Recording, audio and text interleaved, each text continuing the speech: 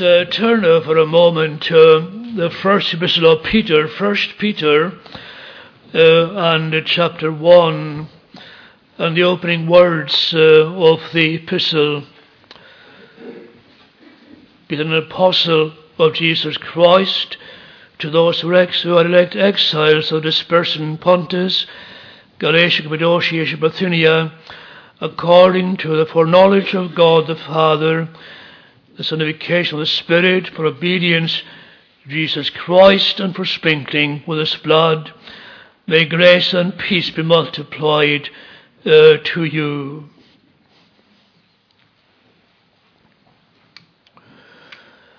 Now, it's a pleasure at some levels to be with you tonight. I'm not used to such large gatherings. My class is between 5 and 12 people, and this is rather in excess of my usual environment.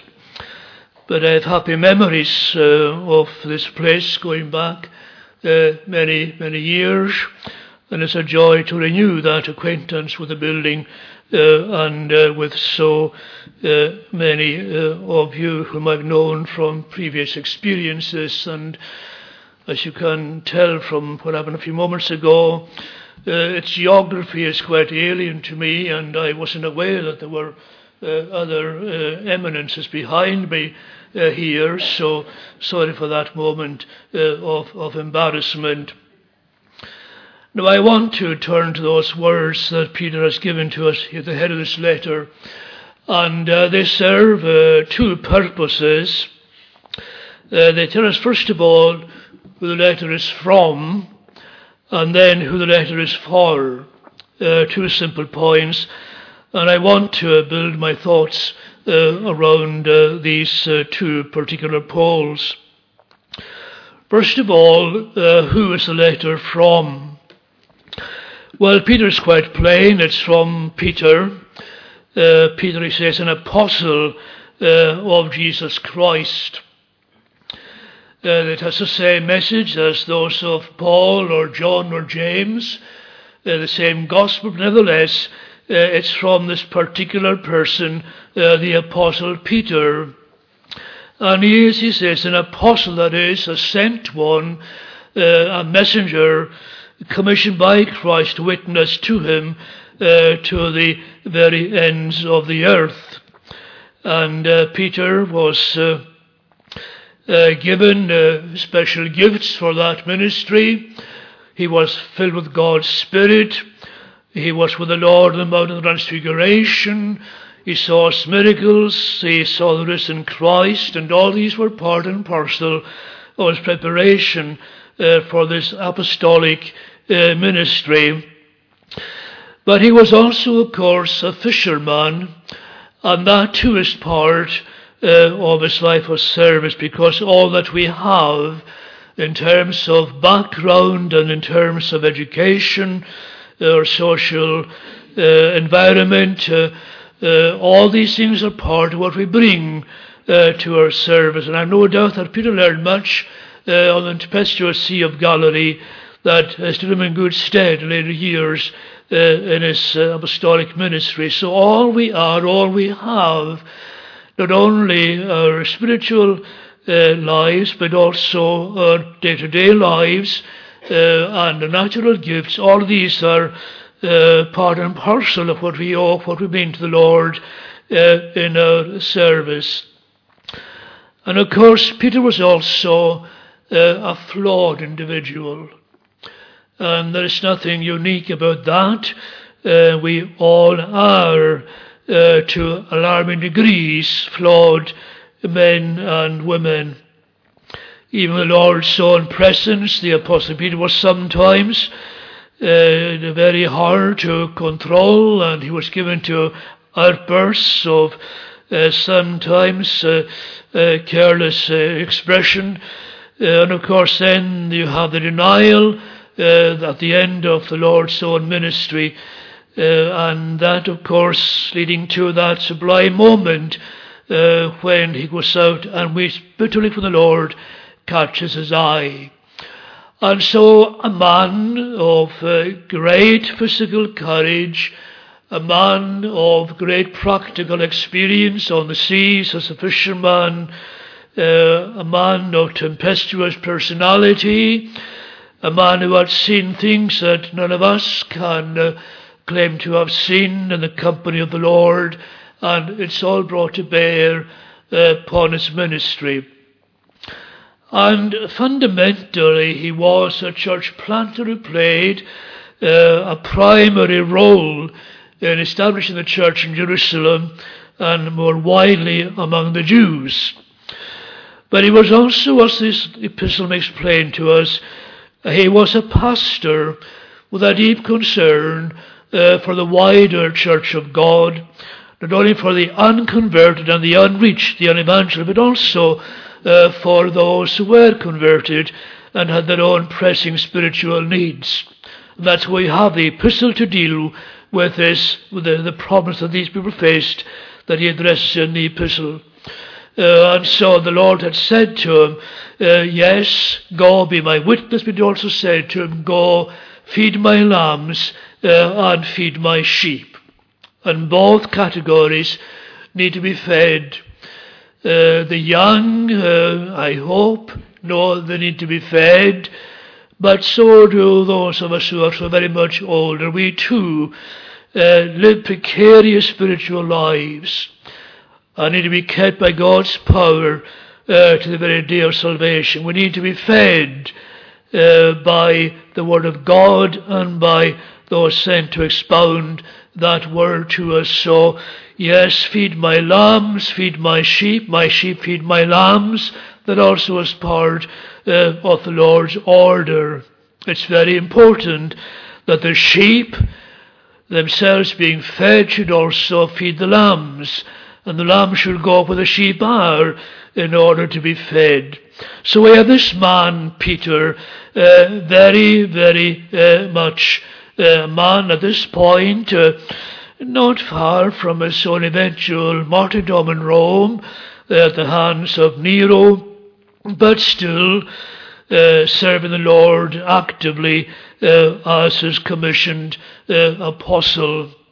So it's from him, and of course all our service is individualistic. We all serve in our own way. Peter is not Paul, Paul is not John, John is not James, James is not Luke, Mary is not Martha, and so on. All these variations, and the church is such a tapestry of individual experiences and individual talents.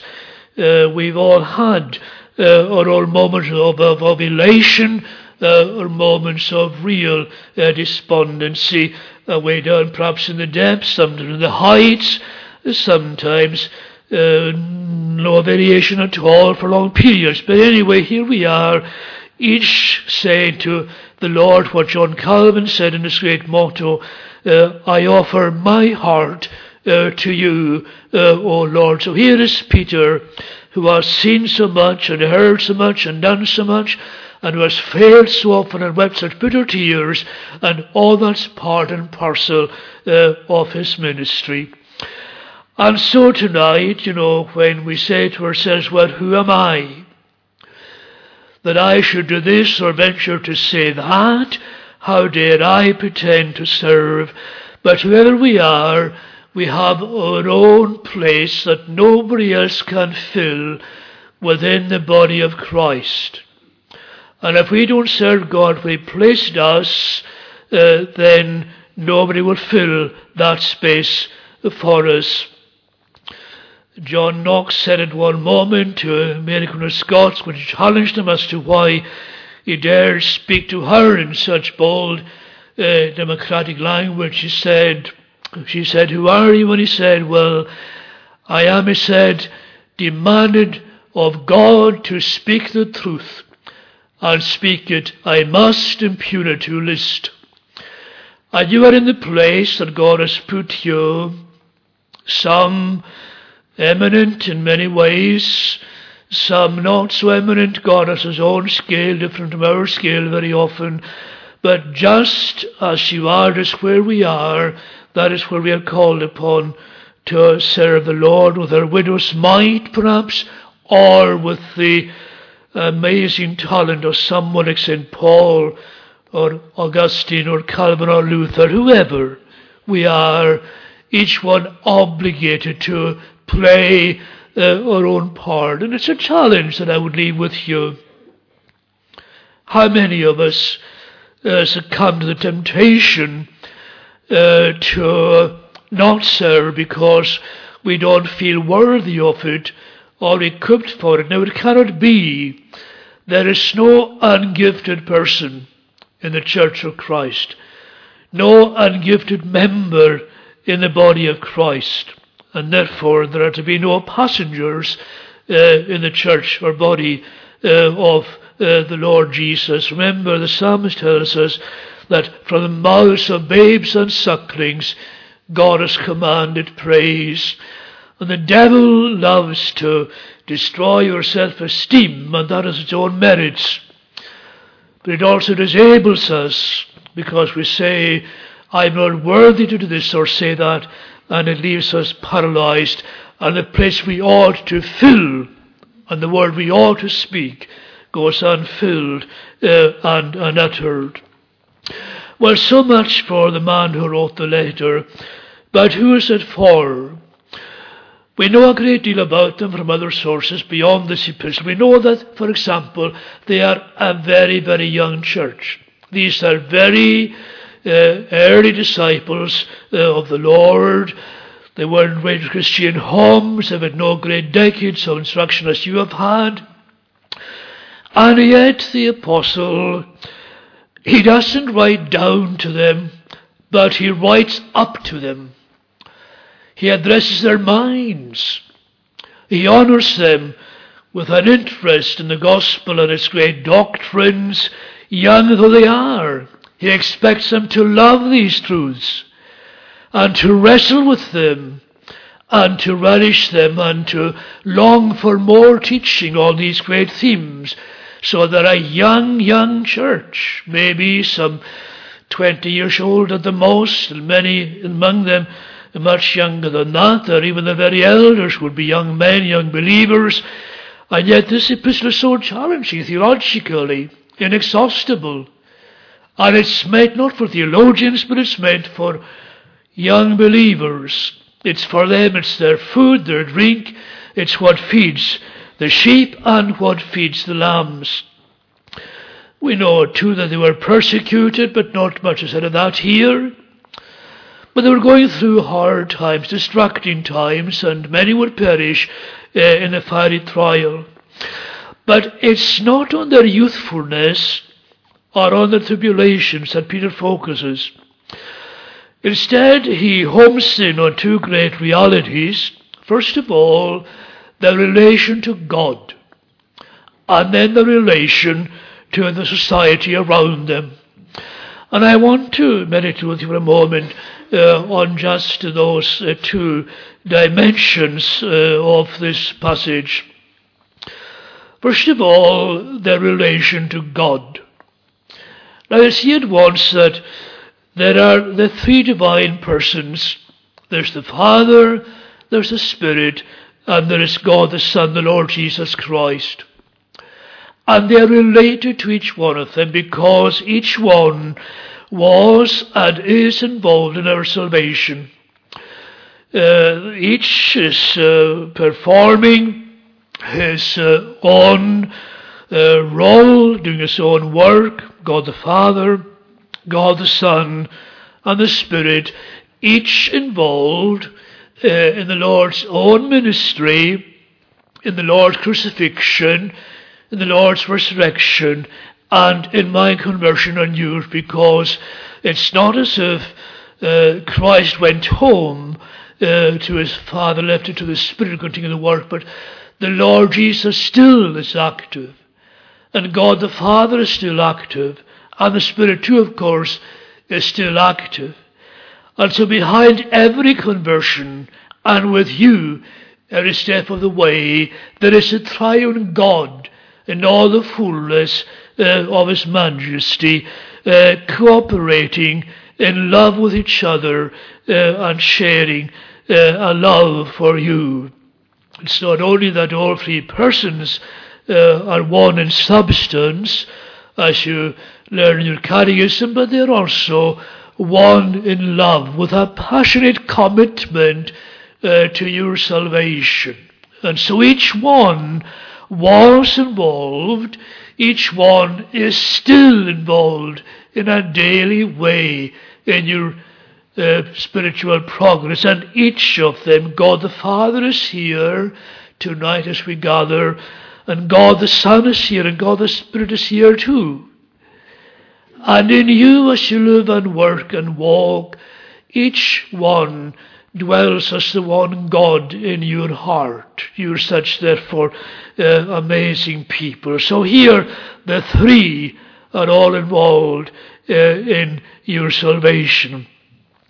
But the apostle does itemize it, and relates different parts of experience and privilege to different persons. Let's note that apportionment for just a moment. First of all, he says that we are elect. We are chosen by God. And one can say that means fundamentally that we are, in God's eyes, we are choice people. It's hard to believe that we are choice people. Just as God's own Son Jesus was his elect, his special one, his choice person, so each one of God's children is choice. And each of us owes all that we have to this choice that God has made of us. And it's traced back by Peter to the foreknowledge of God the Father. That is, it's traced back into eternity itself.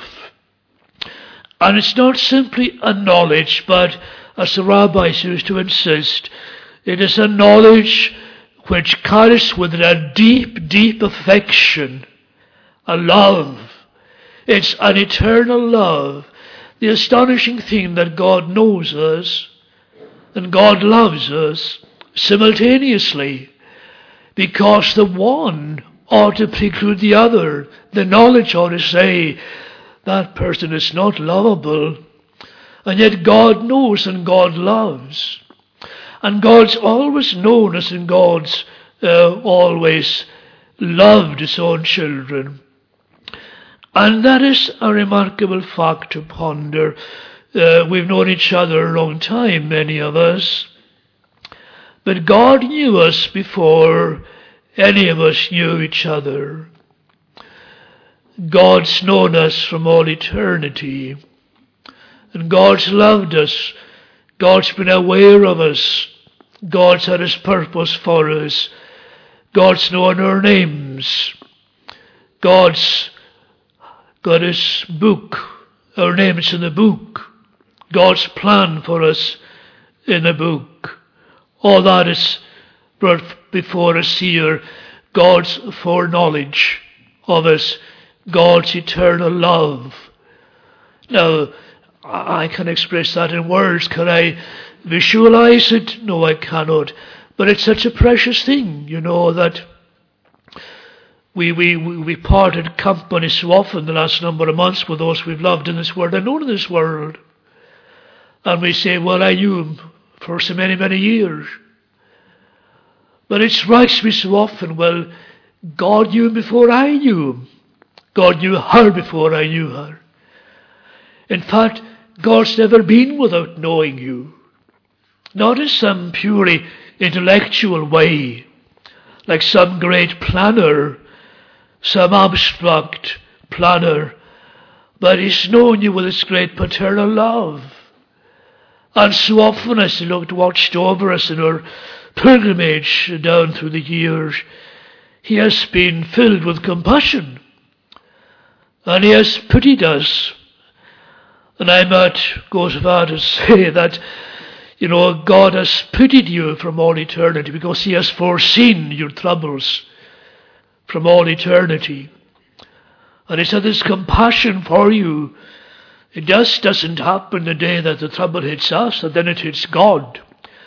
It's always been before God's mind. You've been before God's mind with all your troubles, but you've also been before Him with all the great destiny that God has planned for you, all the blessings, all those blessings that fill our hearts with wonder, love, and praise. So God has foreknown us from all eternity. And God, having no foreknown us, has formed this great plan to conform us, to conform you to the image of His own Son. And that plan's been there. God's never been without that plan. I might even say that even before man fell, before the human race fell, that God's plan was to conform us, to make us Christ-like. He has foreknown and foreloved us from all eternity.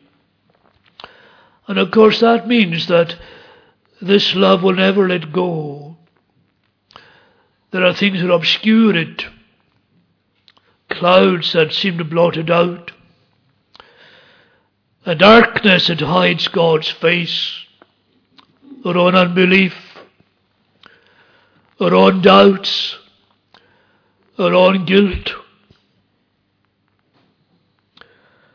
extremities of pain, which sometimes some of you have to go. And these things hide God's face, but they don't hide you from God's face. This love never lets go. There's a beautiful Hebrew word, a very, very simple word, the word chesed. God's loving kindness, God's unfailing love, the love that is always there, even in the darkness, even when we can't see and when we can't feel. So this love, God has loved us, He's known us, He's ordained us to salvation from before the beginning of the world. And so God has chosen us. And what's He chosen us to? Well, the apostle tells us we've been elect, he says, to be sanctified by God's Spirit, to obedience and to the belief of the truth. First, he says this sanctification by God's Spirit. Now, it's not so much this, what we call the process of growing in grace, but a moment of consecration when God sets you apart. We sometimes set elders apart, the eldership, deacons, the diaconate, ministers to ministry, missionaries to their own missionary fields, and it is a moment of special dedication and consecration, and in many ways also a moment of separation. And God has ordained us to be set apart, to be taken out of the old stock of Adam and grafted into the new stock of the last Adam, the Lord Jesus. In other words, it's not so much growth, although there is growth, but it's a decisive change. And it's effected by God's Spirit, when He calls us by His own word and blesses the word to us, and by that word sets us apart. He dedicates us to His own service, calls us out of the world. We were dead in sins. He makes us alive.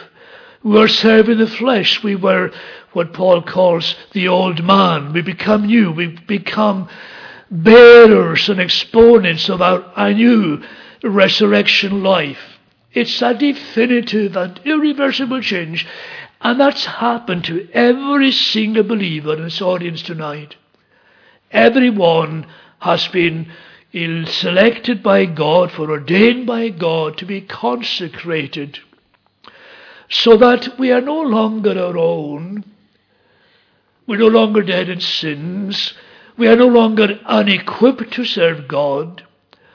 We are called, we are vessels set apart to a holy use, consecrated, dedicated to the service of God. And he wants to emphasize that fact for us. We are elect in or through this sanctification. Now, of course, you see, so often people say, well, this election doctrine, this predestination doctrine, it is inimical to sanctification. Because if we're elect, we can live as we please, and then God will still save us at the end. But you see here this intimate link between election and sanctification. Elect to sanctification. Elect to be holy. Not because we were holy. Not to make holiness unnecessary. But because God has undertaken, as I mentioned earlier on, to make us Christ-like. And it's not a matter of logic. That's what we were to say, I mustn't be unholy because I'm elect. It's not simply that.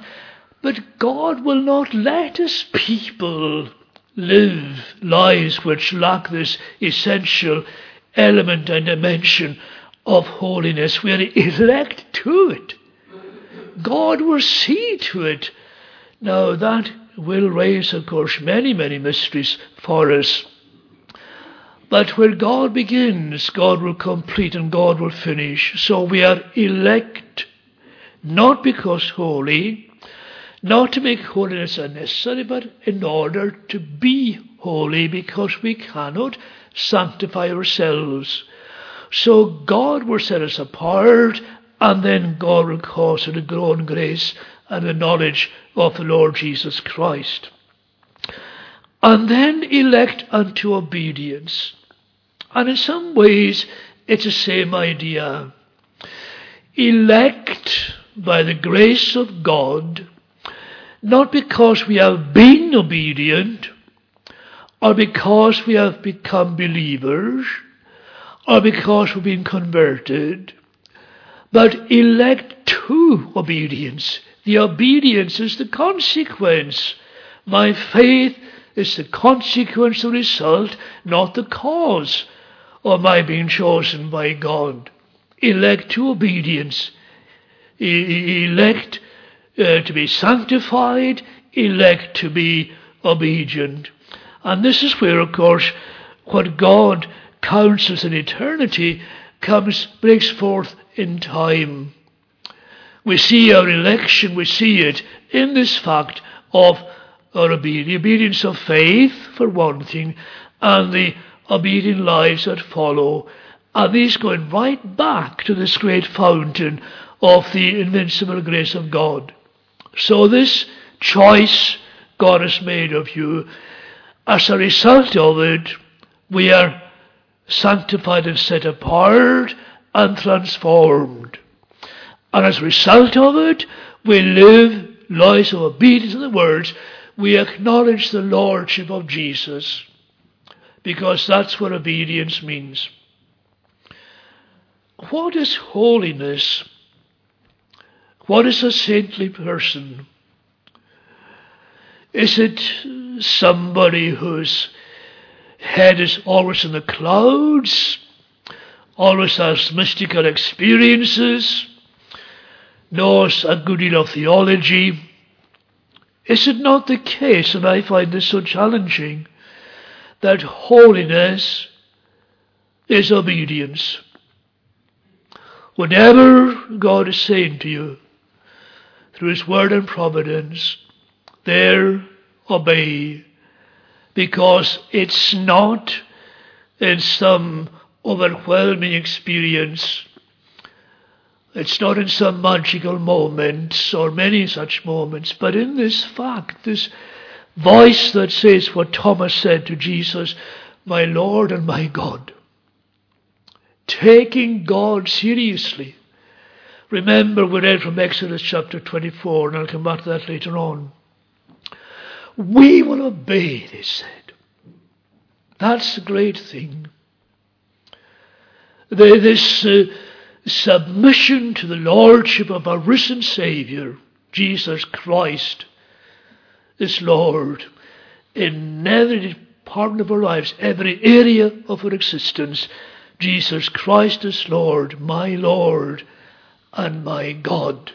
And so elect to obedience, to sanctification or consecration, and then to obedience, and to the sprinkling of the blood of Jesus Christ. Now, at the first and most obvious level, this means that the blood that cleanses from all sin is sprinkled on you. And it's such a remarkable image because, one can say at one level, well, blood's a messy thing. Not a cleansing medium, but messy. And the point, of course, is that the cross is a very ugly thing and an abhorrent thing. You may know in Cooper's great hymn, there is a fountain filled with blood drawn from Emmanuel's veins. Many modern hymn books refuse to contain that hymn because the image is too abhorrent. And yet, there is no other place where you or I can find cleansing from guilt, from the power of sin, from its pollution particularly, but in the blood. That great promise, if we confess our sins, the blood cleanses us from all sins. And of course, that is for many of us a point where our discipleship began. That great moment of discovery when a guilt-ridden conscience realizes that God's own Son died in my place and that his sacrifice covers, notice, all sins. We grade them, big sins and small sins. But no, that does not register in God's book. Cleanses from all sin. And you say, well, what at last does that mean? It means one thing, my sin. Because ultimately no other sin matters but my sin to me. And I am sprinkled with it. As the blood was sprinkled on the Passover, on the doorposts and the lintel, or in Exodus 24, on the book of the covenant, and on the people. And that blood sprinkled upon them was the blood of privilege. It marked them out as God's covenant people. But it also, of course, meant obligation. We will obey. We have our own part of the covenant to comply with and to fulfill. But I want to bring this to a conclusion. I just want to take up for a moment this other idea that these people are elect, but in relation to society, where are we? Well, we're told that we are exiles, sojourners, strangers, aliens in this world. We are stateless people. We are one nation, Peter will tell us in the 2nd chapter. We are a holy nation. And we have a great history, but we have no geography. We don't have our own Christian land or state. We don't have our own commune, because we are dispersed through all nations. And everywhere we are exiles and stateless, resident aliens with no rights. And in Jeremiah we read of the Old Testament church in exile in Babylon. And I wanted to read that for one reason. Because it's very tempting when I say to myself and to others, that we are aliens, this isn't our world. This is not my country, and therefore I ought nothing but just to attend Christian meetings, and the world is no concern of mine. And I can understand that, because the world is so depressing and so utterly hostile to us. As it's always been, it's no worse than it was in that respect. Both Peter and Paul will feel its full force in the moment of martyrdom, the full force of that hatred. But that doesn't entitle us to wash our hands of it. Go back again to that letter from Jeremiah to the exiles. It's a remarkable piece of Old Testament teaching, because those exiles were so tempted to hate the Babylonians and all they stood for, and to hate this land. They want to hang their harps on the trees and never seen again in this foreign and hostile alien world. But God sent word to them and said, build houses and plant gardens, marry not children, because you belong to this world for the time being. And he said to them, seek the welfare of the place where you are, and pray for its welfare, the welfare of the hated Babylonian state. Pray for its welfare, seek its welfare, pray for its welfare, because its welfare will be your welfare. And so no matter how disengaged we may feel from the culture of our post-Christian society, with all its hostility to our Christian faith and our traditions, we are in the same place and the same obligation as the exiles that Jeremiah wrote to. Here we must build houses and plant gardens. Here we must work for the welfare of our own community and pray for its welfare. Here we must be salt and light. Paul to the Philippians laid down the directive, wherever he says you find truth or virtue or beauty or righteousness in your society in this Roman colony, give your minds to it, give your support to it. There is much in this world that's abhorrent, much disturbing condemnation. But there are good things too that deserve our support. Institutions, government, local, national, cultural forces, charities like the RNRI and so on. Well, the point really is quite simple, is it not? Seek the welfare of the land you don't belong to. Because we have here no continuing city. They were in Babylon for 70 years. And they knew that one day they'd leave it as a nation. And they longed to leave it.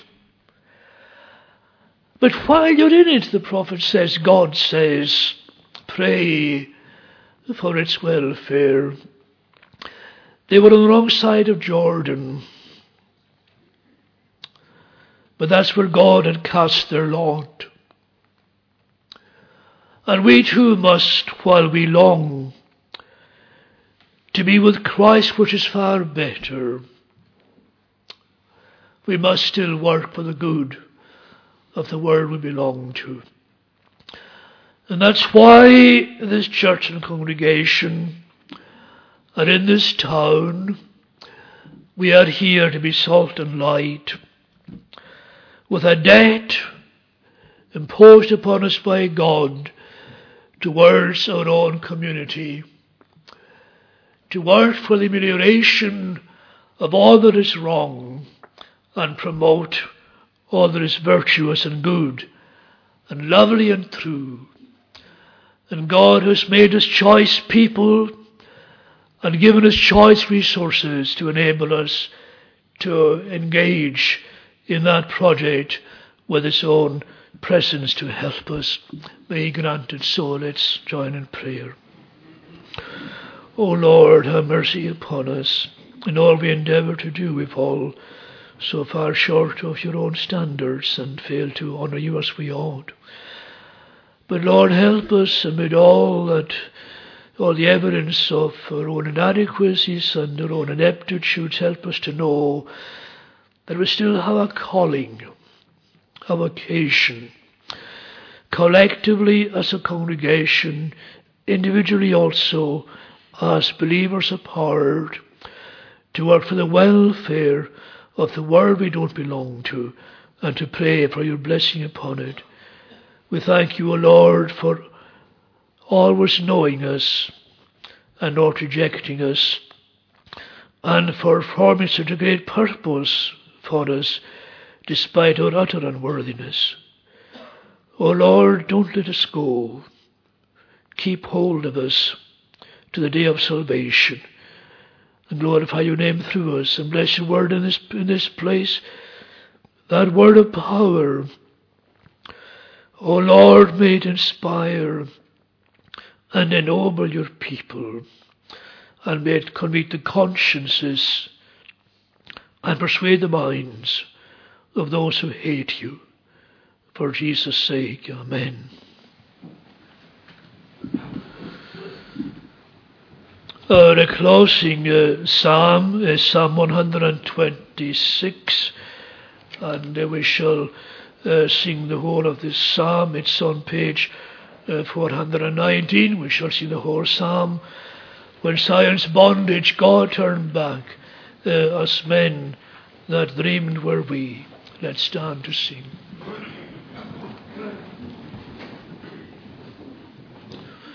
When Zion's bondage God turned back, as men that dreamed were we, then filled with laughter was our mouth, our tongue with melody.